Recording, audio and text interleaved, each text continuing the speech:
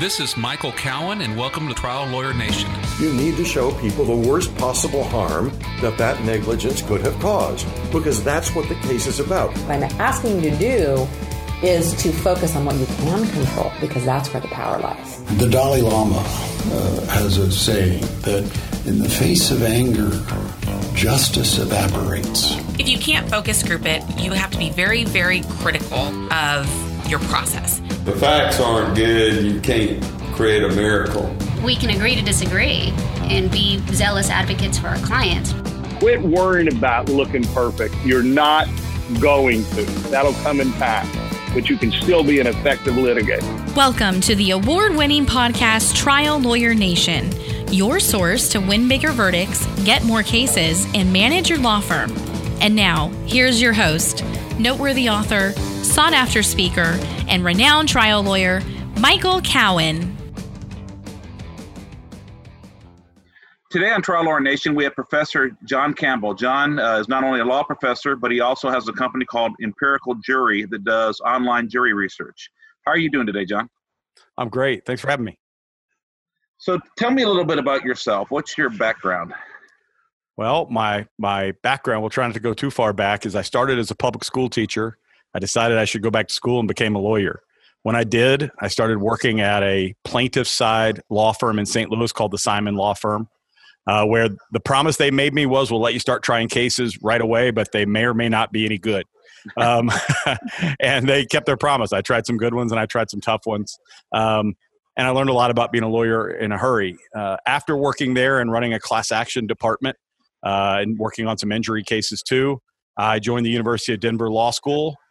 Became a professor, and in my time there, came upon empirical studies of juries, started studying tort reform and things like that in an academic setting and publishing things that I thought would be useful to actual practitioners. Founded the Denver Empirical Justice Institute, which still exists, and I'm still the director of. It's an organization that studies civil justice issues and how jurors behave. And as you can imagine, some of the people I knew from my life as a plaintiff's injury lawyer and class action attorney started saying, if you can study what jurors do with big numbers and empirical measures, can you do it on individual cases? And so what we do quite a bit of now is we study individual specific cases to try to figure out what's driving decision-making, which jurors are behaving better and worse for the parties, things like that. So what is it about the empirical side of this that kind of caught your interest?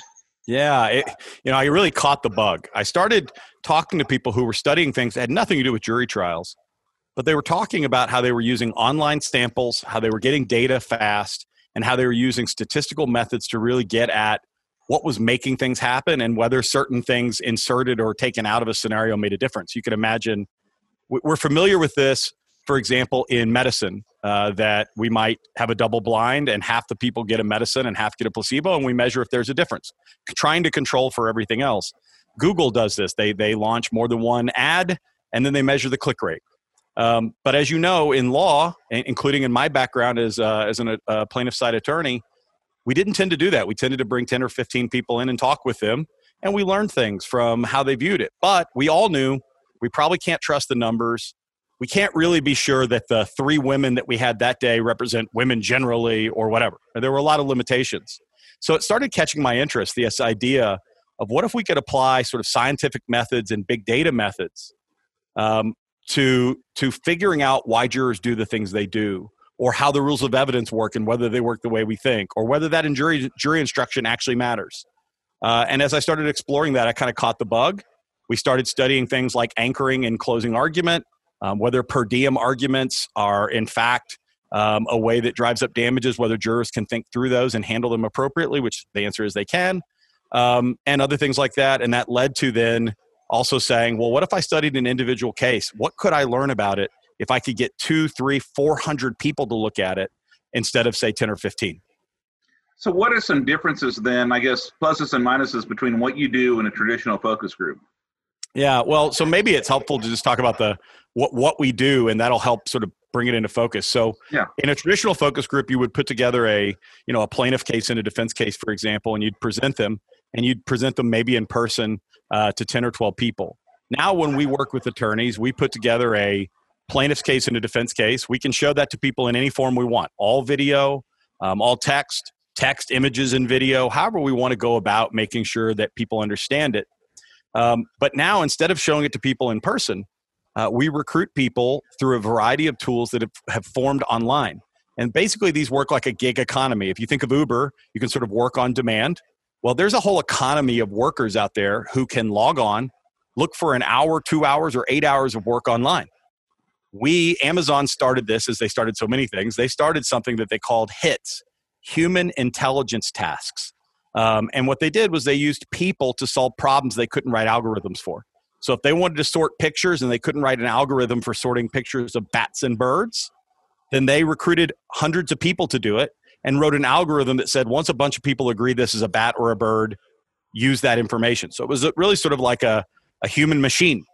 Well, they opened that up, and now there's a number of sites like that where we could go and we can post something that says, be a mock juror and get paid to do the work. And we can, in a day, recruit 200, 300, 400, 500 workers who come in, work through the case, provide feedback, provide decisions, and leave. And so they're working online at their own pace, in their own time. We're paying them for completing the work. The difference is that means that we can get hundreds or even thousands of people in a short period of time. And of course, we get them at a better cost because we don't drive them to the office. We don't give them donuts. We don't pay them for the commute. There's no dead time. And we get more from them because if they're sitting in your office, if you've ever done a traditional focus group, one challenge is the person who doesn't talk. And sometimes they leave and they've said 3 sentences and that's all you could get out of them. And you pay them for their time and they leave. Here, people are responding individually. And so we're making questions required and they have to respond to move forward.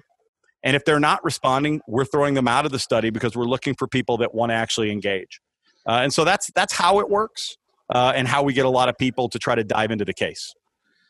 How representative are your samples as compared to the kind of people that show up for jury duty? Yeah, we get a very good spread of jurors. So we get jurors we started 18. We won't take anybody under 18. And we've had jurors as old as 80. And we tend to have jurors that average about 40 years old with a spread from 18 to 70. Okay.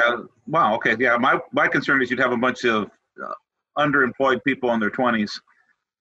No, they've actually done some interesting studies on this. And what they found is that the number one reported reason for doing online work generally, especially tasks like this one, is that people think it's fun. So you can imagine some people do Sudoku. Well, if you can log on and you can read the first chapter of a book, which might be a task you'd find, and you can give feedback on the first chapter of a book, and instead of doing it for fun, they send you a check. There's people who do that. So no, we get conservatives, liberals, moderates. We get old and young. We get up to about $150,000 in income. We don't get the super rich, but we don't just get people who are unemployed. When we ask, for example, employment, most of our workers are employed full-time or part-time. Well, that's good because one problem I've seen with I've done a lot of focus group work where other people have done. Let's say they use Craigslist or an employment agency to do the recruiting. Craigslist tend to have a lot odder of a panel. The kind of people that are looking for jobs on Craigslist did not seem to be particularly representative. And then, the employment agencies, you get a bunch of bitter unemployed people, or you tend to, and they tend to skew differently, I found, because of what they're going through at the time. We've seen that too in-person studies in the past when I used to be an attorney hiring people to do that. The other thing is, I don't know if you had this, but you'd see the same person. If you did enough focus groups, the same guy would come in. And so online, it's kind of nice because we have trailing exclusions. So for example, we can track workers by ID. So we can say, all right, well, we don't want anybody who's done a study of ours ever or for 6 months or 9 months. We can have lifetime limits. So we work very hard to make sure we never have a professional juror. And we've got a nice spread of jurors. Of course, there's real power in that because you can imagine if you get 30 blue-collar workers out of a sample of 600, it's like having a whole focus group just of them. So now you can, with statistics, you can say, well, did they do something different than white-collar folks? You can look and say, or you can look at each decade of life because you've got 30 or 40 or 50 people from each 10-year period. And you can say, do people from 60 and above, for example, behave differently than people below that? And if they do, there's accepted statistical methods to notice that and say to you, if I were working for you, I'd say, hey, above 60 years old, these people are 15% more valuable on damages, and it's statistically significant. We got enough of them. We know this isn't a random effect. This is real. There's something that this case does for people that are older that doesn't do for younger, or whatever the sort of way we split them is. So we've developed a bunch of software that looks for that looks for any demographic characteristic or answer to a voir dire question that stands out as acting different than an average juror, which of course is helpful in jury selection. Now, are you able to kind of model the particular jury pool or the demographics of the particular venue where a case is going to be? Absolutely. So modeling demographics, there's a few ways to go at it. I'll try not to be too technical or boring, but the shortest way, I mean, one way you can do it is you can now always pick, it's very easy to sample at the state level. And depending on the size of the county, you can often sample at the county level. Now, of course, if you're talking about, we just did a case not long ago that was in the where the Creationism Museum is in Kentucky. It's not a big county. We couldn't get 400 people from a county like that. So the next option, if you can't sample the area, is sample an area like it. Look at its big characteristics, and then find an area that's similar. So you could imagine a rural county in the southeast might look like several of the states in the southeast if you just pick a few of them, and then you'll match the demographics pretty closely. And then the last option, which actually is what we do a lot, is take a broader sample. Take a sample that is more than simply your venue. But if your venue is, a venue that skews conservative, for example, then ask, all right, what's the overall win rate? For example, percentage of jurors who vote for liability is 70%. All right, do conservatives act differently? And if so, how much? And then we'd say to you, look, we calculated a 70% win rate, but among conservatives, it's only 65%. So then when you're looking at the panel, you have that information available. The only downside to sampling too small, you get down to the county level, is you want to get enough people from the sort of outlying groups that you can actually tell what they do. So if I want to tell you how a Trump supporter is behaving, for example, but you tell me I'm in a pretty progressive venue, there won't be many, but there will be a few. I need to get 30 or 40 Trump supporters to tell you how they might behave. If I only sample that county, I might not. So often I'm telling people, let's cast the net a little wider, and then we can throw away what we don't want in the data. But let's get enough of everybody that we can actually understand how they behave. Yeah, that's what I was wondering. How big of a sample size do you need of a particular group to give any kind of predictive information? You need, depending, so there's two things that determine whether you can trust the information. One is how big is the effect. The bigger the effect, the less people you need. If we see a difference of 80% vote for liability versus 10%, you don't need too many people to know that's real. The closer the numbers get, the more people you need to be sure you're not seeing something random, right? But typically, if we have 30 or 40 people in a subset, we're going to be able to see real effects. And so what that means is for a very basic study, we're probably recruiting 250 to 275 people, because of course they'll fill a number of different demographics. One person will be female and over 50 and a blue-collar worker, for example. If we're trying to understand more about the case, for example, we get a lot of attorneys who ask us, hey, if I ask for $1 million, $5 million, or $10 million in non-economic damages, what does that do to the case? Well, we can check, because we can present the identical case to 600 jurors, change only that without them knowing it. They don't know that they saw a different request for damages, and we can say, did it affect damages? Did it affect liability? Did it affect fault? If it did, we can see if that was statistically significant. So I might say to someone, look, don't ask for that big number, because when you do, the win rate falls by 10%. Jurors are pushing back. They don't like it. I might say, when you ask for that bigger number, you actually do better. Whatever you do, don't under ask. So the more things we study, the more people we need. 30 per sort of subgroup, 300 for a basic study, and we've run studies up to 1,000 jurors. Oh, wow. Are there some things, just overall trends from looking at jurors? Because there's a lot of kind of urban legends, as a African-American union worker will always fine for the plaintiff. An Anglo Trump supporter will never fine for a plaintiff, which, I don't think are true. But are there any things you found in the data pre-COVID, because we'll talk about COVID later, that surprised you, given what the urban legends were as to who was going to be good and who wasn't on the case? Yeah. So, one you just mentioned, which is, the idea that, for example, race is a consistent predictor. I would say, just off the top of my head, I bet 80% of the reports we send out to attorneys say there is no race effect, right? None. It is somewhat uncommon to see race as any sort of predictor, for example. Good. In fact, gender is more often a predictor, which is sort of interesting. But you're more likely to see, for example, women give larger damage awards. That we see happen in a majority of cases than men, even though they might be the same on liability. Maybe they both vote for liability at exactly the same percentage of the time. Women may give more damages. Now, the reason I'm hesitant to even say these things is that the thing we've learned most is that it's unpredictable and that the case matters. I'll just give you a very quick example. We worked on 2 cases that were both excessive force cases. One was a 19-year-old or 18-year-old black female, and one was a 55-year-old white male. The demographics of how jurors responded to that case were almost inverted, and the facts weren't that different. So what changed? The plaintiff. So what I say to people is, look, if you tell me you've got an injury case in which you can tell me the exact same facts, I'm going to ask you, is this a 65-year-old wealthy doctor? Is this a 20-year-old unemployed Hispanic worker? All those things are going to change how jurors perceive your case. So I think if I've been surprised by anything, it's that now these days, I don't believe in almost any of those wives' tales. And I would say we have to. I need to know a lot more about the case, and I probably need to study it. I frustrate people sometimes because they'll ask me, "Well, what do you think on this case?" And I say, "I don't know. I don't guess anymore." That's what data's done for me, is allowed me to try to be a little more certain about what's going to happen. So people that are wanting to violate Batson and make challenges based on race, not only is it unconstitutional and wrong, it's also ineffective. You shouldn't do it. I mean, you shouldn't do it because it's wrong, and you shouldn't do it because I don't think it matters.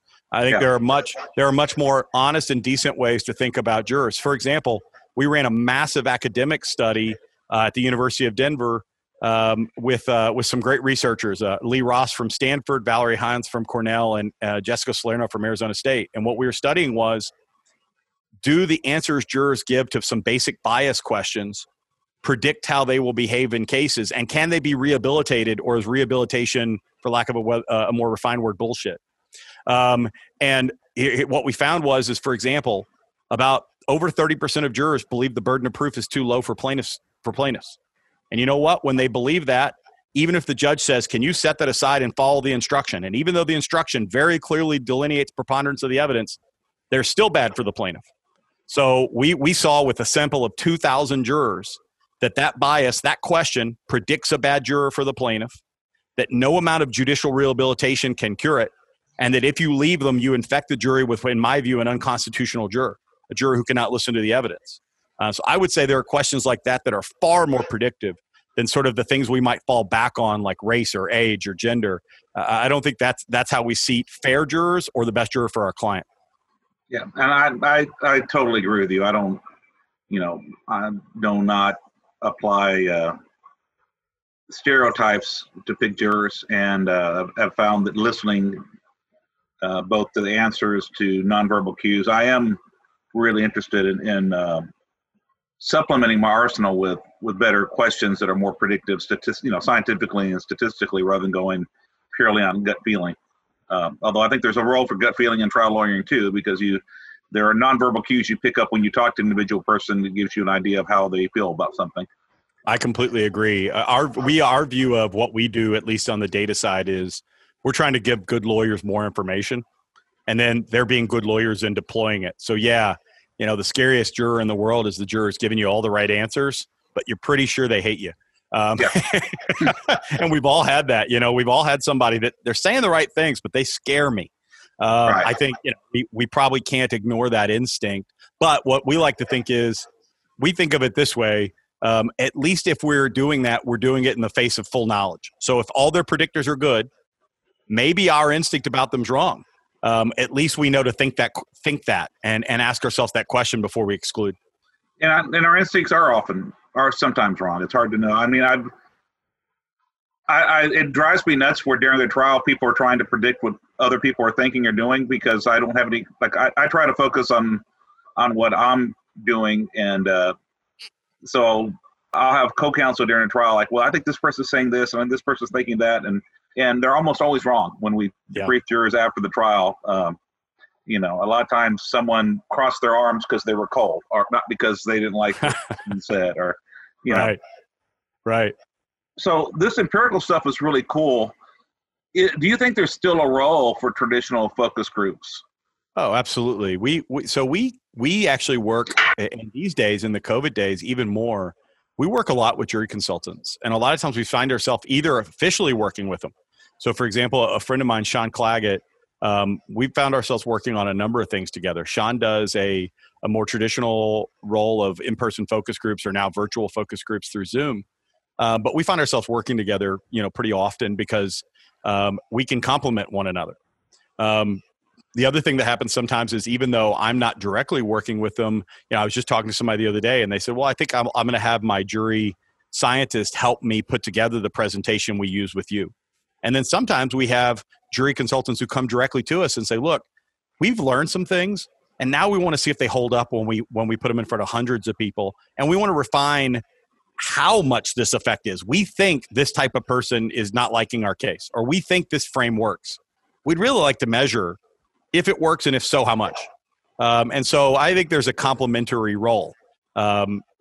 So that's really how we find ourselves working the most often. Awesome. Each year, the law firm of Callan Rodriguez Peacock pays millions of dollars in co-counsel fees to attorneys nationwide on trucking and company vehicle cases. If you have a case involving death or catastrophic injuries and would like to partner with our firm, please contact us. We have experience finding potential defendants that other firms miss, and we've added millions of dollars to cases by finding these sources of recovery. If you have a catastrophic injury or death case where the policy limits appear to be insufficient, give us a call. If we can find another defendant, we can partner on the case. And if we can't, then we won't ask for any of the fees. You can reach DeLisi Friday by calling 210-941-1301 or send an email to podcast@triallawyernation.com. She will coordinate a time for Michael Cowan to speak with you in person or by phone to discuss the case in detail. And now, back to the show. How does the cost compare, and you don't have to give exact numbers, but between doing the empirical jury research and doing the traditional focus groups? Well, as you know, it's a hard question how our cost compares, because jury consultants vary. So you can think of jury consultants that openly advertise that to do 4 focus groups on the weekend, they're going to charge you $50,000, right? To come out and stay at their house for a week and talk through your case, you're going to spend $50,000 and some extras. You can think of others who charge $10,000 or $15,000 to do a good job. So there's that range. We, at a per juror cost, are the cheapest way to study a case without a doubt. And by the way, I should mention, we don't just gather data. Our jurors give us open-ended comments and feedback. We give our clients, thousands of comments from the jurors over a series of questions. So you're also hearing the voice of the jurors.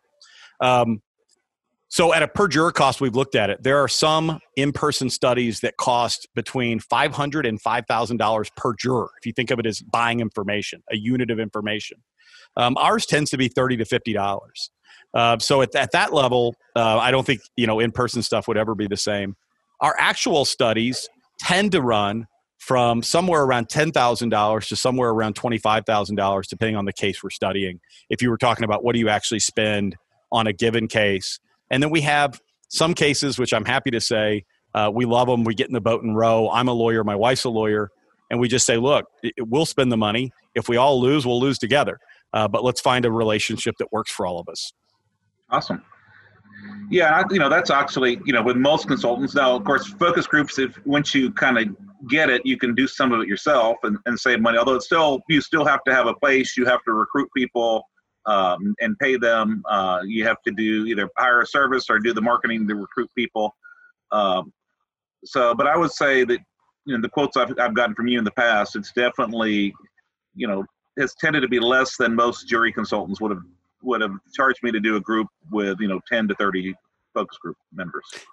Yeah, that probably means we're not good business people, but we stumbled into this. Well, I started studying these because I was studying it in the academic setting. And my good friend, John Simon, who's an Inner Circle member, great lawyer, taught me to be a lawyer. And my wife, who's a great lawyer, both had cases set for the same day for trial in the same venue. And we studied those 2 cases using this model just to see if it would work. It worked in both. It was very helpful in one to settle the case. The mediator was stunned by the data. And in the other, it affected what John Simon asked for in closing. and I think it, made a good case better. We were studying cases for people because we got invited out to talk to a variety of groups, AIEG and the Inner Circle. We were studying cases. We didn't have a business. I mean, I was a lawyer practicing law, teaching at a law school, and starting to study cases. So we although we love to make money doing it, I think I can tell you this has become the thing that I love most in life. Attorney comes to me with an amazing, great case, but a hard case, hard issues, tough liability, challenging background facts. And our goal is, let's figure this thing out. Let's understand what's really making it tick. Let's figure out what interventions make a difference. That's fun. Well, I know my partner and I were talking yesterday on a case, and plaintiffs have been trying this particular product case one way and not particularly successfully, and we think we've come up with a different angle, but we want to know if it's going to work or not. And we thought rather than bringing in 10 people, before we get to the point where we're going to be designating experts and trying to figure out, do we spend any more time and effort on this theory? Do we do any more discovery in this theory? Let's test it. Let's see if our gut is right that we found a winner, or if we're just believing our own BS. Yeah, there's a fun we could do that. That'd be fun, and the way we often do that, so we can actually measure it against the old way, is you present half the jurors the case sort of in the traditional frame, and the other half this new frame. And what's neat is if you get enough of them, it's real simple. If we look at it and you're winning 75% of jurors with your new approach and 60% with the old approach, we don't have to think much more about what we should do we? Exactly. The data leads us to the right spot. So yeah, I love that. Maybe even triple split it. Maybe one way only, the old way only, and presenting them two options, and then seeing because my theory, if you give the jury two options, you suddenly have to prove both instead of either or. But am I right or not? Yeah, that'd be fun to find out. So can you give some examples of stuff you've learned from cases that would be interesting? That that obviously there's a lot of stuff you probably can't talk about because you have ongoing cases and confidentiality, but some interesting things you found. Sure. Let me just talk about a couple. So one is that there's some guys out there now who are saying if you ask for more, you get more. Which, frankly, the first time that was said was in the 1950s in the Chicago Jury Project, a huge academic study. We have found that to be true. The anchoring principle, the idea that larger numbers pull jurors towards those numbers, even if because they're negotiating off of them, we found to be true. But what we found that is really fascinating is what's referred to in the academic literature as the fusion effect. That is that the amount you ask for directly affects liability. So we have seen, for example, that even though we presented an hour-long presentation of evidence, and the only thing we changed is the 5 seconds in which you say the amount you're asking for as a plaintiff's attorney, for example, we've seen that sway the liability findings by 10%. 10%, you're losing or gaining 1 out of every 10 jurors, which can really make a huge difference in the ultimate result of the case. And the only thing you change is how much you ask for. So how does that work? How does that work? Well, here's the thing. Most times we're seeing liability climb as you ask for more until a point that we would call the cliff. So there's always a cliff. You can get so high that jurors think you're crazy and they'll start to resist. But my experience is most plaintiffs' attorneys are a little low. And here's the other thing. We had an attorney related to that. We had an attorney who was in a capped state. Non-economic damages were capped at, $300,000 or something. And they said, well, for non-economic damages, I'm just going to ask for the $300,000 because if I ask for any more, I'm risking upsetting jurors and I won't get it anyway. And I said, please let me test that, please. So we did one where we asked for 300,000. We did another where we asked for something like 10 million because the case justified it. It was a serious injury case. You know what happened? Liability went up when you asked for 10 million because jurors were viewing that small conservative ask as a lack of confidence in the case. Wow. So there can be very serious consequences to what you request in damages. And I would say on the plaintiff side, I'm a plaintiff's lawyer, so I'm sorry for the defense attorneys listening, although this will be useful to them in a different way. I would say plaintiff's lawyers, I tell lawyers a lot on the phone or in calls, you're your own damage cap, right? If the jurors give more than you asked for, you really messed up because that means you were way low. And the whole smell test that many of us were taught, be very careful not to ask for any more than exactly what jurors could stomach. And if they're ever upset, I'm not so sure that's true. I'm not so sure that's the best way to try a case. So that's one. I'll just mention one more if it's not too boring. No, this is great. I'll mention one more really fun finding. So let me just give you a very specific example. We find that testing whether witnesses are effective or not is very useful because it checks our own prejudices and biases. And as lawyers, we're not that great at this, at judging. So let me just give you one example. We were working on a case where the witness was a man who was suing for legal malpractice. The male attorney, who was a partner in the firm that we met with, said, "This is the best witness I've ever had. He was a quarterback in college. He's a big, tall guy. He's good looking. He's articulate. He'll carry our case." The female partner sitting there with him said, "Are you kidding right now? He's a jerk." And I mean, just like night and day, their opinion of this witness. I said, "Well, we'll show some video of him and see what happens." We showed video of this witness, and 55% of all jurors said they didn't believe him and thought he wasn't credible. And when they did, the win rate among those jurors was something like 20%. Wow. Well, that was one of those things where a simple 5-minute video clip and getting three or 400 jurors to tell us what they saw might have avoided a colossal mistake. Because what I've seen is that we are very bad, including myself, at guessing what jurors will think of witnesses. And so that's another one that to me is always worth doing, is trying to figure out and check our own blind spots. There's been a lot of fun things like that. It's amazing what happens when you let enough people look at a case. They'll almost always find something you missed, and you're awfully glad they told you before trial. Yeah, that is so cool. That's one of the scary things I'm doing this podcast is I learned about all this really, really cool stuff I want to do, and then it's just finding enough time in the day and enough money in the bank to do it all. Yeah, I understand. So we are living in some interesting times right now.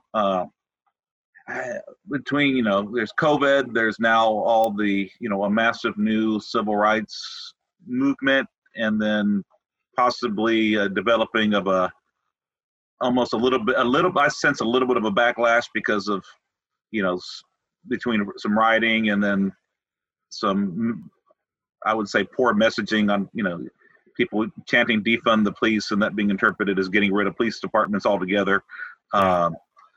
And so I'm wondering, have you done any research to see, are juror attitudes changing, or is the jury pool changing at all during this time? Yeah, we've actually been digging into this quite a bit, and I'm going to forgive me if I look like I'm navigating. I made some bullet points because I'll just share a couple of things here. Okay. We've surveyed about 1,500 jurors, and we've asked very specific questions about COVID-19, about trial options, because of course we're all wondering about in-person trials versus Zoom trials versus some form of virtual trial. And there's a lot of organizations looking into that and courts studying it. So just a couple of initial notes. 3 out of 4 jurors report being nervous or somewhat nervous to respond to jury duty. 30% know someone who has COVID-19 or had it. 17% know someone who was seriously ill or died. Wow. Now, how about this? I'll give you just a couple of data points and you'll see where I'm headed right away. We asked people if a court said it would exclude people over 65, which I've seen people talking about, or it would exclude people who have underlying health conditions like heart problems, lungs, or diabetes. Do you have that, and would you ask to be excluded? We found that at least 20% of all jurors would ask to be excluded, and I think a court would almost certainly have to exclude in good conscience. We found that 46% of jurors, almost half, said they would actively seek to avoid jury duty. 30% would specifically ask to be excluded because they're uncomfortable in closed spaces. Another 9% said they would ask to be excluded because they'd refuse to wear a mask. Interesting. So if you put those numbers together, you got 1 in 5 that are probably going to get excluded for health reasons or age. You got 30% that are saying, I will actively ask to leave because I don't want to be in a closed space. You got another 10% basically who say, I'm going to ask to leave because I refuse to wear a mask because it violates my constitutional rights. Just that tells us that to seat a jury, we probably need to expect to lose 50%. We need a melt of 50% of jurors before we ask a single voir dire question that isn't about COVID. To me, okay, that raises some real implications. I've got a follow-up. Do you have any information yet as to, okay, so we're going to have a less representative jury pool then? If either the judge is going to force people there that don't want to be there who are mad about it and feel scared, or we've got a less representative jury pool because we've got a large percentage off. Are you finding about whether any of those people would tend to skew one way or another? Yes. So as far as skew goes, there's a couple of data points. So one is that jurors who say, we ask jurors, are you nervous? And as I mentioned, most of them are. The ones who say, I'm not nervous at all about jury duty in the COVID-19 era, skew heavily defense. So the people who are most likely to show up, who say, I have no qualms about showing up and I won't ask to get out because I'm not nervous. They skew defense. In the studies we looked at, I think it was about 15% on liability, which isn't nothing, right? You take a 50-50 case and you make it a 65% win rate for the defendant, 35% for the plaintiff. That's a big move. Yeah. The other we saw was that the jurors who say that they know someone who's been seriously harmed by COVID go the other way. That there's about 17% of jurors who say, I know someone who was seriously harmed or at least seriously ill or died of COVID. Those jurors go the plaintiff's way about 11% more often. So you've got these sort of push and pull tides. The question none of us quite know is who will actually show up and who will the court exclude. But I think if I had to handicap it right now, I would tell you that in average cases, I think it's skewing defense, and the jury already skewed, in my view, slightly defense based on some studies we've done about burden of proof, non-economic damages, attitudes. I think it's going to skew a little more. And I think the next risk is if the court doesn't then allow real voir dire on top of that, because they've already used so much time on COVID and they're worried about busting the panel. I can imagine judges saying, God, we just lost half our jurors. We got to seat a jury. We're not going to lose too many more for exclusion. Then I really think you have concerns because academic research I've done says that in the absence of meaningful voir dire and meaningful exclusion, there's enough prevalence of juror bias that you're going to struggle to seat jurors who are listening to the evidence. And how about the people that absolutely think it's a violation of their constitutional rights to wear a mask? They're not going to wear a mask. They don't, I guess they just don't believe that there is a health risk. How do those jurors skew? Well, so this gets very strange. Overall, across cases, the early data is that they skew defense, but with a caveat. I'll give you an interesting caveat. We took 2 medical malpractice cases that we had run in the past. These are medical malpractice cases that we'd studied that were fully detailed, full cases ready for trial that we'd studied for private attorneys. So we had exact win rates and exact damages. And what we did was we ran them in May. We just ran them again. We didn't change them at all. So the only reason they would change is if something in the air changed. And that was a little before most of the protests. So most of what was in the air was the COVID-19 effect. And we wanted to see in medical malpractice cases what happened. And what was interesting is that if you just looked at the win rate, the cases didn't seem to change much. So we didn't see a skew for the defense or the plaintiff, even though many people had predicted a skew for the defense because people loved doctors and were clapping. Right. But then we try to figure out why. Why is it we're seeing high numbers of people say they respect doctors, something like 60% saying they think doctors are heroes. But we're not seeing a decline in medical malpractice liability. And we figured it out. I mean, one of the things, and this is sort of a long way to get to your question about what about some of these people who have very strong views on, for example, civil liberties. We found that Trump supporters in one of our medical malpractice cases, people who openly said they would vote for Trump again and supported him now, were better for the plaintiff than for the defense. In fact, they were driving the win rate up enough that even though the other jurors were falling off, they were keeping the overall win rate about like it was before. Now, I can tell you, you asked me about predictors. We have never run a medical malpractice case in which Trump supporters were good for the plaintiff. Never. So to see that happen, we were trying to figure out why. And I can tell you, if you ever saw that picture in the news of Trump supporters protesting the right to be out and not wear masks, and I don't, not just Trump supporters, but many of them openly Trump supporters, many of them libertarian and very conservative. And they were, driving down streets saying, we have a right to be out, we shouldn't be confined. Who stepped in front of the car? Well, the protesters who stepped in front of the car, and sometimes they weren't just protesters, were often dressed in scrubs. Yeah. They were dressed as doctors. And when you think about that image, something has happened where Trump supporters some of them have a sort of resistance to doctors and a resistance to this idea that doctors are so helpful. And incredibly, that's making them more amenable to medical malpractice cases. So we're seeing some really unusual upside down sort of effects in MedMal. If you put MedMal aside, then I would tell you I think it's skewing slightly defense in who will show up for jury duty, But if you actually look at how they vote, we're not seeing pronounced effects. Okay. Do you think that these attitudes are going to continue to change and evolve as the months go by? Absolutely. I think, look, what we know today is so heavily dependent on what happens in the next month or two. I mean, I was looking at the news before we started talking, and you have states that are now reporting surges in coronavirus, and you have one state, Arizona, that has asked for its hospitals to start treating this as an emergency again because they're seeing numbers that worry them about filling up their ICUs. That sort of thing, or a resurgence in the fall, could fundamentally alter at least the cases most deeply affected, and it could certainly alter the comfort of jurors showing up for jury duty. I'll just mention one other thing about jury duty. We asked jurors, 1,200 jurors, to tell us which kind of case they'd like to attend. And we gave them options. We gave them an option that is sort of pie in the sky, but I think is completely doable, which would be, what if you could watch the case from home on your own time? Or what if you could watch the case from home on live stream? Or we gave some other options. What if you could go to court, watch it live streamed, but not in a crowded room? And then another option was, what if you can just go to court and basically do a normal trial the way they're normally done? You'll just be distanced a little and wear a mask. What we found was 4 out of 10 jurors said, what I'd really like to do is watch the case from home on my own time. Well, that's very interesting, because if a court were to try that, if they were to record the trial, edit out the objections, edit out the dead time, edit out the time the judge had a bench conference, edit out the time the judge had to talk to somebody about a different case, edit out the time the lawyer couldn't find the exhibit, you would get a condensed trial of all the evidence and all the witnesses. And jurors would stop worrying about whether they're going to be exposed to the coronavirus. We would see a more representative jury.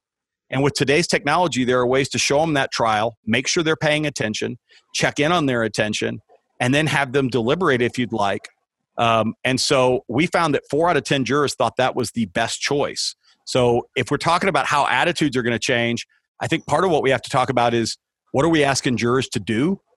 Because they're going to act differently if we sit them in a courtroom in masks than if we try to do something that respects their concerns.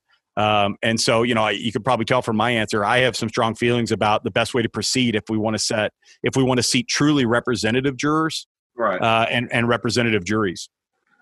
Yeah, I think we're probably going to have a tough time convincing a court, and I just heard this for the first time from you today, so I'm still processing this idea of giving them a package of videos to look at, and when everyone's watched it, then they get together and deliberate. There's a lot of logistical challenges to, has everyone watched it all, and then are they going to finish near enough in time where it's going to be fresh in everybody's mind to get together, because it's one thing to make a decision on your own, it's another one to then go and deliberate on it and have everyone ready. The other option, I guess, would be just the traditional trial, but watch it live via Zoom. How do they feel about that? So jurors, slightly more jurors prefer that option, either at home or in a courtroom, because of course you could also put them in a bigger space in the court, maybe the convening room instead of the jury room, and they could watch. About 40% of jurors like one of those two options as well. Now, I will tell you, just to sort of, so we can push the frontier on jury trials, let me just play devil's advocate on the editing. All you need to show jurors a trial and be sure that they finish at the same time is, and I say this because this is a lot of what we do. You video record it, right? Which these days it's not an expensive process. You record it, you cut it out, you need somebody to edit. And then you tell the jurors they must watch so many hours per day. You tell the lawyers, for each of these segments, we want you to agree on 5 questions that are very simple, but if you watched the videos, you'd know the answers, right? You recruit a big sample of jurors. You make them answer the questions. If people start failing, you remove them. And you end up with the people that watched. You have them watch it on a schedule, and you know when they'll finish. And then you have a deliberation day. And you could do it. And the funny thing is we would use less juror time in total. Yeah. Because they wouldn't be sitting in the benches waiting on us. We know how that goes. Sometimes we only present 2 hours of evidence in a day because so many things come up and something we didn't expect and a witness cancels and the judge has a problem. So I think although it sounds far-fetched, I think it could be done And I think we would avoid what I'm very worried about, which is that we start having juries that have significant hunks of the population who aren't there at all. Which I think then we really risk undermining what we think juries do well, which is give us fair decisions that are representative of their community. One concern I've heard from plaintiff lawyers, and it's one, frankly, that I have a gut concern about myself. But I'm really interested to see what you think, because you've seen so much online results, and is that without having our body language and eye contact and connection, without actually seeing the plaintiff live, that a juror can't give a big damage verdict. Yeah, I don't think that's right. I understand the feeling. I do. I don't think that's true. So I will tell you that, for example, we have had a number of cases that we've studied where we predicted a number and the case went to trial and the number was within 10%. Our number was within 10% of the verdict. And that includes numbers like, a $37 million verdict in an auto case that had to do with product liability, or where we predicted a 9-figure verdict in a trucking case, and it was. So we see jurors, if you show jurors the real evidence, you show them things that show the severity of the burns, you communicate to them, you let them watch day in the life videos. They hear I just did one recently where the guy's showing how he gets out of bed and has to lift his leg with a hook because the leg doesn't work. What it looks like to go to how to get into the bathroom to even try to start to get ready to take a shower. Our experience is, jurors take that seriously. If you've ever watched a movie and cried, I'm not saying I have, but if you ever have, maybe I have a few times. If you ever watched a movie and cry, you know that good video can move you much in the same way that human interaction can. We just might have to think more in terms of how to present something on video as compared to how to present something in theater. I think that's right. I mean, you'd have to think, all right, they're going to see it differently. We might think more about, we might think about some different things, but I don't think we would necessarily be changing the fundamentals of what we do. And I'll tell you, in terms of mistrials and everything else, there's nothing worse than getting a week and a half in a trial, something getting admitted and then figuring out it shouldn't have been and worrying the case is blown, or a witness blurting something out. But you know what? The judge rules on that. It gets thrown out, and the jury never sees it in an edited video. So there's also some advantages in terms of guaranteeing that things that shouldn't mislead jurors don't. Right. Interesting. I mean, I'm of course, we got to get a judge that'll go with this too. But it's a really interesting concept of a different way to do it. I think that's, and judges are out there looking for ideas. I mean, they're really struggling with how we're going to have civil jury trials. That's the thing. We can't afford not to try cases for a year. There's real concern that it's going to be hard to seat panels. And my concern is the judge is going to say, all right, all these people are dropping like flies. All right, let's just seat who's left and let's not do much to exclude them. And as you know, I mean, none of us and our clients, most importantly, nobody's client should spend years waiting for their day in court and then lose the trial because 3 jurors were seated who could have never voted for that client, no matter what evidence they heard. Then what was the 3 years for? And so to me, that's the greatest fear. When you seat juries that are not able to listen to evidence, you rob the client of their constitutional right to a jury trial. And that means really all that you did as an attorney, all they did as a client, all the other side did, none of it mattered because people voted on a bias. And I'm really worried about that. I'm worried about us getting judges. I mean, we already have federal judges. Some of them are great, but we have federal judges who say no voir dire or 10 minutes of voir dire. Yep. If we seat juries in this era with that approach, I don't know how we can have any confidence that we're getting fair results. So, I think I think this summer we're still very unlikely to have jury trials. I have one case set in North Carolina the first week of August. They haven't said we're not going to go yet, so I'm really I'm raring to go and try a case. Yeah. But at some point, sometime this year, I predict that some courts somewhere in this country are going to start. And it wouldn't surprise me if lawyers may have an option, like saying, this is what we're going to do. They're going to be modified procedures. Do you want to have your trial or do you want to go wait till next year? What are some things you recommend doing when we're facing that decision to make the most informed decision we can for our clients? Yeah. Well, selfishly, I would say if you know the procedures, let's study them because let's not guess. I mean, we can get some answers about who it's likely to exclude and whether that matters to your case. So, I mean, it'd be as simple as saying, these are the people that look like they won't sit under what that court's saying it's going to do. What do they do on your case? Are we significantly prejudicing your case? The other thing is, I would. Yes. So that's one. The other thing is I'm thinking it through about sort of what are the best, what do you do? If you have a court that is going to change procedures radically for how jurors interact with evidence, I would be thinking a lot about whether that skews how certain groups will perceive the evidence. So one thing, for example, that we haven't studied yet, but I'm very interested in is if they were watching it by Zoom, do we start to see a different effect for age groups? Because we're going to have people that feels like life to, right? That have friends they've never met. Younger people maybe who say, oh, I've got a great friend across country. I've never seen him in real life, but we talk online.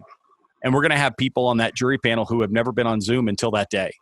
And I'd want to know a lot about how that interacts. And a lot about whether that's good or bad for your case. The problem is it's very case specific, right? There are cases where I think that could be highly advantageous, and there are cases where that would terrify me. Yeah. Well, I guess we got to keep, studying and trying to make an informed decision. Or are we just someone that's just going to roll the dice and hope for the best, which is probably on a significant case not the best approach to take? I think that's right. I think you're right that there's going to be a number of trials. I was just talking to an attorney in California, and they have a rule there, as I understand it, that there's a certain number of years, I think it's 5, by which a case should be tried barring extraordinary circumstances. And they're coming up on deadlines. So this attorney had just gotten an order that said, hell or high water, you're trying the case in August, because otherwise we'll blow the deadline, and I can't start doing that. And so I think for a variety of reasons, federal judges who they keep their statistics on how they move cases, states like that have, rules about moving civil trials, much like a speedy trial in a criminal case. I agree with you. I think we're judges that think this is all a hoax. Yeah, judges that think it's a hoax. By the way, we were talking about, getting a judge to be in on this video editing. I think we could find some judges who do. My experience is some judges who really don't like jury trials much. But they like bench trials, right? Because they don't have to go through all the complicated jury stuff right away. And they don't always have to have, approach the bench, turn on the white noise, have the jury leave the room, whatever. You could probably convince some judges that recording the trial will save them time because their staff can deal with the logistics. And the attorneys can write the comprehension questions to make sure jurors paid attention. So I don't know. I'd be interested to see if we see some folks drifting towards some form of virtual trial, or at least live streamed in-home trial, where you could still monitor that the jurors in front of the screen, you could have regular attention checks, but you don't drag them into court, because then we wouldn't be talking about losing half of our jurors to COVID effects. Yeah, and the fact is, in the courtroom, you do not have 12 people all paying close attention at the same time the whole day anyway. What are you talking about? I've never had anything but rapt attention. No, I agree. It's an interesting aside to that is that there's some good research out of the Arizona Jury Project where they got to actually take transcripts of 50 juries that deliberated cases, that even though jurors don't pay attention, the good news is we don't get too many decisions from juries on bad facts, because what happens is, somebody in the jury room says, no, he said the light was red. And 6 other jurors say, no, he didn't. He said it was green. I've got it right here in my notes. Right. And what they found was that most inaccurate things from not paying attention get corrected in deliberation. And so I think that's a good thing for all of us that believe jury trials are the best, not perfect, but best system we have for deciding cases. Yeah, and that's, while you typically don't have all 12 paying attention every second, somebody is. And, yeah. Do you know what they found in that the number one predictor of who your foreperson would be? Uh-uh. The number one predictor of who your foreperson would be, unfortunately, you'll only know this after trial starts, is the person who takes the most notes. Huh. So that statistically, nothing predicted it better, race, gender, age, education, than just how many pages of notes did the person take? Because the person who's been dug in and serious is demonstrating a studiousness and concern, and the other jurors see it, and they're also more likely to volunteer. Interesting. One thing that's kind of I've wondered about is how do you know these people that are getting paid to do an online jury project? How do you know they're actually paying attention? That they take it seriously? Yeah, well, so there's a couple of ways. So, I mean, on the back end, we've seen that the results we get match real life courtroom results. So that's maybe the best way to know something's working. Is when if you say it's going to be a $35 million verdict and it's 35 and a half, that feels good.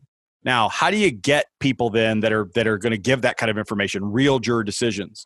So we've developed a lot of ways, and I think these are these are must-haves if you do this yourself. Frankly, you ought to do them anytime you're gathering information from people. So we have people, for example, when they're entering their demographics, when they're all done entering their demographics and they think they're finished, they come to a new page that says you must repeat some answers. And if those aren't identical, the people are thrown out because you ought to know whether you own a gun or not. You ought to know how many kids you have. You ought to know if you live in an urban, suburban, or rural area. And if they don't match perfectly, we throw them out. When they're answering questions, we'll say, tell us if you agree, disagree, whatever, with a variety of questions. And one of them will just say, pick the third answer to show us your reading. And if they don't, they're thrown out. And then after, and this is interesting because it's both for online studies, but it would be for any form of sort of virtual trial, maybe even Zoom trials. We ask jurors after they've viewed the evidence 5 or 6 very basic questions, sometimes even physical questions like, when you were watching the video of the plaintiff, what was shown? And the questions are him getting out of bed, him entering the bathtub, him getting into the van. If they don't answer those questions correctly, we throw them out. So what we do then is we're both telling jurors we're watching. They know we're paying attention. And 2, we're routing out anybody who's rushing through just to get paid. It tends to exclude 5 to 10% of jurors. And then what you get left is you get the people who really paid attention, and then you're dealing with real data. Awesome. Yeah, I noticed I did online defensive driving once, and they had the same thing. What color was the car? Could see if you were really watching the video. Right. Did you really see it? Yep. And I have to confess, once I had to go rewatch the module. Yeah, I can imagine. Those aren't the most exciting videos. Yeah. One other concern I've had is, since we're the plaintiffs and we're the ones that file the lawsuit, the jurors that are scared for their health to be there, but maybe get forced to be there by the judge just says fear is not enough to exclude you. Are they going to blame us and hold it against us as plaintiffs for dragging them into the courthouse against their will? Yeah, we were wondering about that too, because there was some early research from, I think it was AAJ, and this was right in the teeth of it. As I recall, it might have even been in March, that they were looking at who do you blame? And it looked like jurors who had to come to trial would blame the plaintiff. So we asked almost the exact same question of these 1,200 jurors. And what we found is that, first of all, it was a relatively small number who blamed anyone. The most common answer was, I wouldn't blame anyone. I understand this has to happen. The next most common answer, not great for judges, I guess, was I blame the court. I mean, they sent me the notice. A very smaller percentage, something like 20% of all jurors, would blame the plaintiff or the defense, and they blamed them in about equal numbers. So what I would say is although we see some selection effects and some effects on who will show up for jury duty based on their own views, beliefs, and fears, what we don't see is some overwhelming blame of plaintiffs' attorneys. And so although I have some reservations about how we go about trying cases in the fall to make sure we have fair jurors, what I don't believe is that, for example, plaintiffs' attorneys should believe that they should discount their cases at settlement or that they should be afraid to try these cases. Because I think with some clever thinking, some careful work, some good jury selection, I don't expect this to skew defense. When I do expect it to skew perhaps to the defense is if you don't allow voir dire, probably more rigorous voir dire than even was allowed before, or you don't carefully think through which jurors you're excluding based on COVID. Great. Yeah, I'm excited about getting back in there and getting back into trying cases, but I certainly want to make sure I'm armed with as much information as possible so that it's not a suicide mission. Yeah, absolutely. Well, we're going to keep studying this because we view it as something that's evolving. And so what we want to see is not only what we see right now, but what the trend lines look like over the next 3 or 6 months. I mean, we ought to be able to start to tell, is this getting better or worse? Are jurors starting to settle down? Is it going to be easier or harder to seat a jury? Because I think even stuff like that informs when we talk to the judge about calling the veneer panel. Maybe we would have asked him to call 60, and now we're going to ask that judge to call 120. But that's the sort of thing we have to do to make sure we don't bust a panel and waste our time, or worse, seat a jury that we're not really happy with because we think we got to make it work. And then if we're trying to seat them 6 feet apart, then that's a whole other logistical issue. Spread them out over 4 courtrooms and you just drift. You're a floating lawyer. You float from court to court and ask questions. We may do that, or I've heard a high school, borrowing a high school gym, or some other auditorium for jury selection so that you could have appropriate spacing. I know that. I heard that too. And it's not just juries. I mean, we put on at our firm I put on a trucking boot camp once a year. And we were going to have our first one in May, and obviously we did not have it in May for COVID concerns. And so we're tentatively moved it to August. In Texas, we can have things. So, do we cancel it? Do we go virtual? Our tentative plan is to get a room for 250 people and only seat 50 so that we can space them out. And then people who want to come can come. People who don't want to go can, either get it on video or just, there's no requirement that anyone listen to Michael Cowan about trucking cases. And, but we've sensed enough of people who want to go that we want to do something, but we want to try to do it safely. So I think, the courts are struggling with the same thing.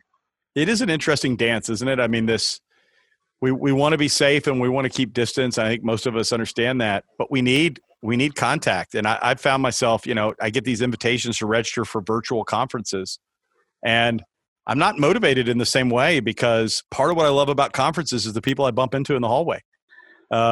Yeah, it is. You lose something when you say, well, you can log in and watch the class. Yeah, I don't. The only 2 conferences I've registered for virtually, one I haven't even attended. They told me I can look at the video, was just to support my state trial lawyers association to make sure that we didn't lose money and that the vendors didn't all abandon us because they spent money and they didn't have enough people that signed up to feel like they marketed to them. Right. And then the AAJ annual conference, because I'm a member of 2 groups, the litigation groups, where I'm on the board of one, and I need to give a report at a meeting, so I need to be registered for it. But frankly, at this point, when you get on the speaker circuit, you get exposed to so much, and then I'm so specialized in what I do that I've heard the majority of speeches at a program before. I've heard the content before, so I'm really there to network with the people, and we're losing all that virtually. I know we're just reopening. We're doing a soft reopening of our office this week, so up to, we usually have 30 people in there, up to 10. Make sure everyone's in an office with a door. People with cubicles are having to take turns using offices, and then making sure we sterilize between people. Sure. But I will tell you that, going back and seeing colleagues in the office, having lunch with people yesterday was just glorious. We have a human need for contact that. Absolutely. We've had a very similar experience ourselves and with our kids to see, it's not the same to say, well, you can have a video chat, right? It's just not. It's just not. And I think as time goes by, I think you're going to have more and more people, and I think you see it, willing to take a risk. And, I see, a lot of, I've read on online forums, a lot of anger, from, let's say, people on the right, like, I can't go to work or I can't take my kids somewhere, but it's okay for 60,000 people to march cheek to cheek in a protest.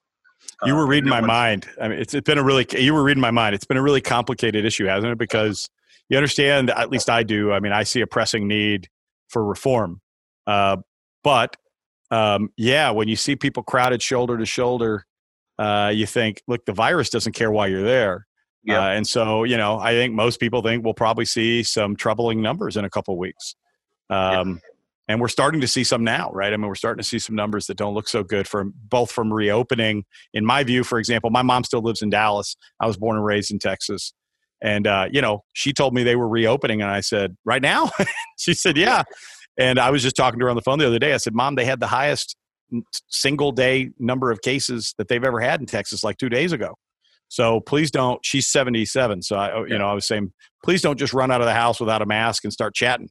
Because she's in that category of people that, for her, the virus certainly isn't the flu.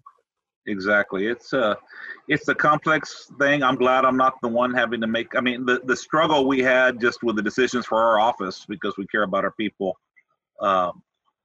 was tough enough. I don't envy the people having to make these tough decisions balancing public health and economics, which is real. It's at this point when there's not an end date in sight. When it was, let's all stay home for a month, that was easy to do. Yeah. When it's, okay, well, we may or may not get a virus in the next 1 to 2 years. We may or may not get a vaccine in the next 1 to 2 years. It becomes a different equation. And so it's really a lot tougher because I can't do this forever. No, I agree. So I think I go between being an absolute terror and then wanting to go find people that have it and hugging them. And so I just get it over with and, whatever it is. Done. Yeah, survive it and get some immunity. But it is a tough. It is an interesting time to be alive. I'll just put it that way. Yes, it absolutely is. It could be worse. People have gone through much worse in human history, though. No doubt. So, kind of to wrap things up, you're doing some really cool stuff. I'm sure some of our listeners would like to talk to you, maybe hire you, maybe just pick your brain. What's the best way to find you? Yeah, I'll give you two easy choices. One is to go to the website, and you can learn a little more about us. We have that, which we didn't talk about today, and it's probably not really germane to this, but we have a jury app that helps you in jury selection keep track of the information and pick jurors. And then we have the bulk of our work, which is studying cases. That's www.empiricaljury.com.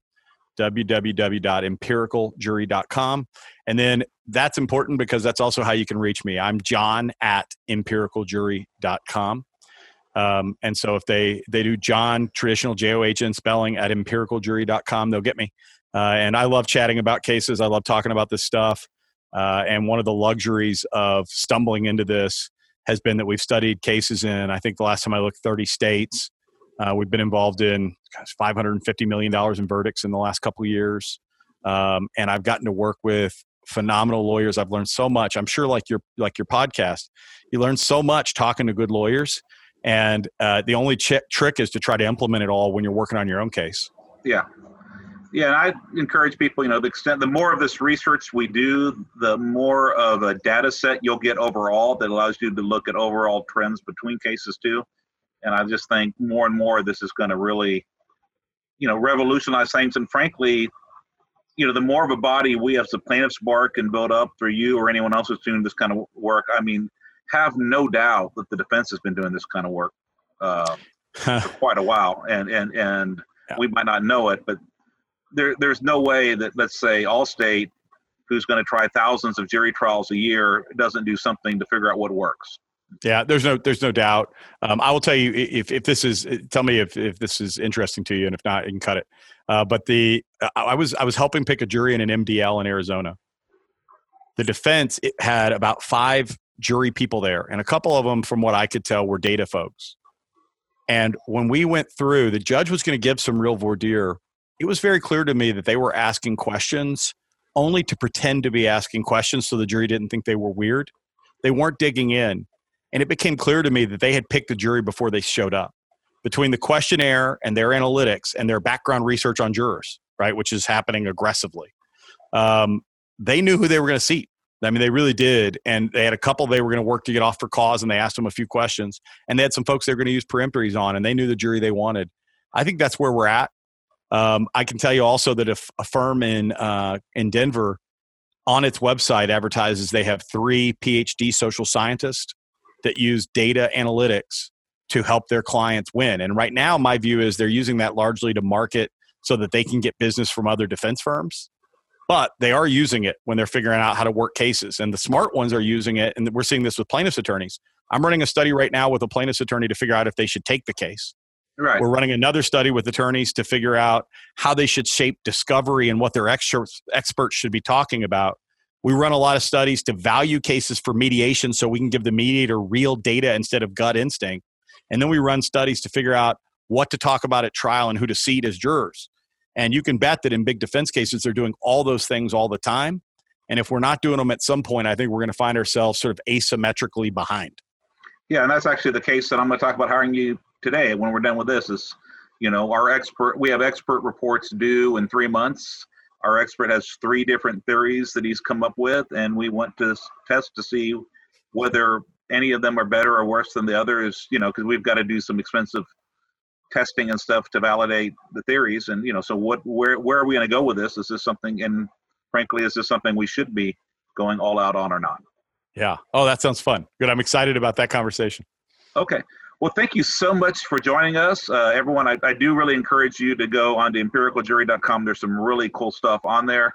And this is just a new thing. And thank you so much for sharing, especially on the jury attitudes with COVID and everything else. It's something we all need to know. And I'm really grateful for you for coming on board and sharing that with us. Thanks. I'm honored to be on the show. I love listening, so it's fun to be on. Thank you for joining us on Trial Lawyer Nation. I hope you enjoyed our show. If you'd like to receive updates, insider information, and more from Trial Lawyer Nation, sign up for our mailing list at triallawyernation.com. You can also visit our episodes page on the website for show notes and direct links to any resources in this or any past episode. To help more attorneys find our podcast, please like, share, and subscribe to our podcast on any of our social media outlets. If you'd like access to exclusive, plaintiff lawyer-only content and live monthly discussions with me, send a request to join the Trial Lawyer Nation Insider Circle Facebook group. Thanks again for tuning in. I look forward to having you with us next time on Trial Lawyer Nation. Each year, the law firm of Cowan Rodriguez Peacock pays millions of dollars in co-counsel fees to attorneys nationwide on trucking and company vehicle cases. If you have a case involving death or catastrophic injuries and would like to partner with our firm, please contact us. We have experience finding potential defendants that other firms miss, and we've added millions of dollars to cases by finding these sources of recovery. If you have a catastrophic injury or death case where the policy limits appear to be insufficient, give us a call. If we can find another defendant, we can partner on the case. And if we can't, then we won't ask for any of the fees. You can reach DeLisi Friday by calling 210-941-1301 or send an email to podcast@triallawyernation.com. She will coordinate a time for Michael Cowan to speak with you in person or by phone to discuss the case in detail. This podcast has been hosted by Michael Cowan and is not intended to, nor does it create the attorney-client privilege between our host, guest, or contributors and any listener for any reason. Content from the podcast is not to be interpreted as legal advice. All thoughts and opinions expressed herein are only those from which they came.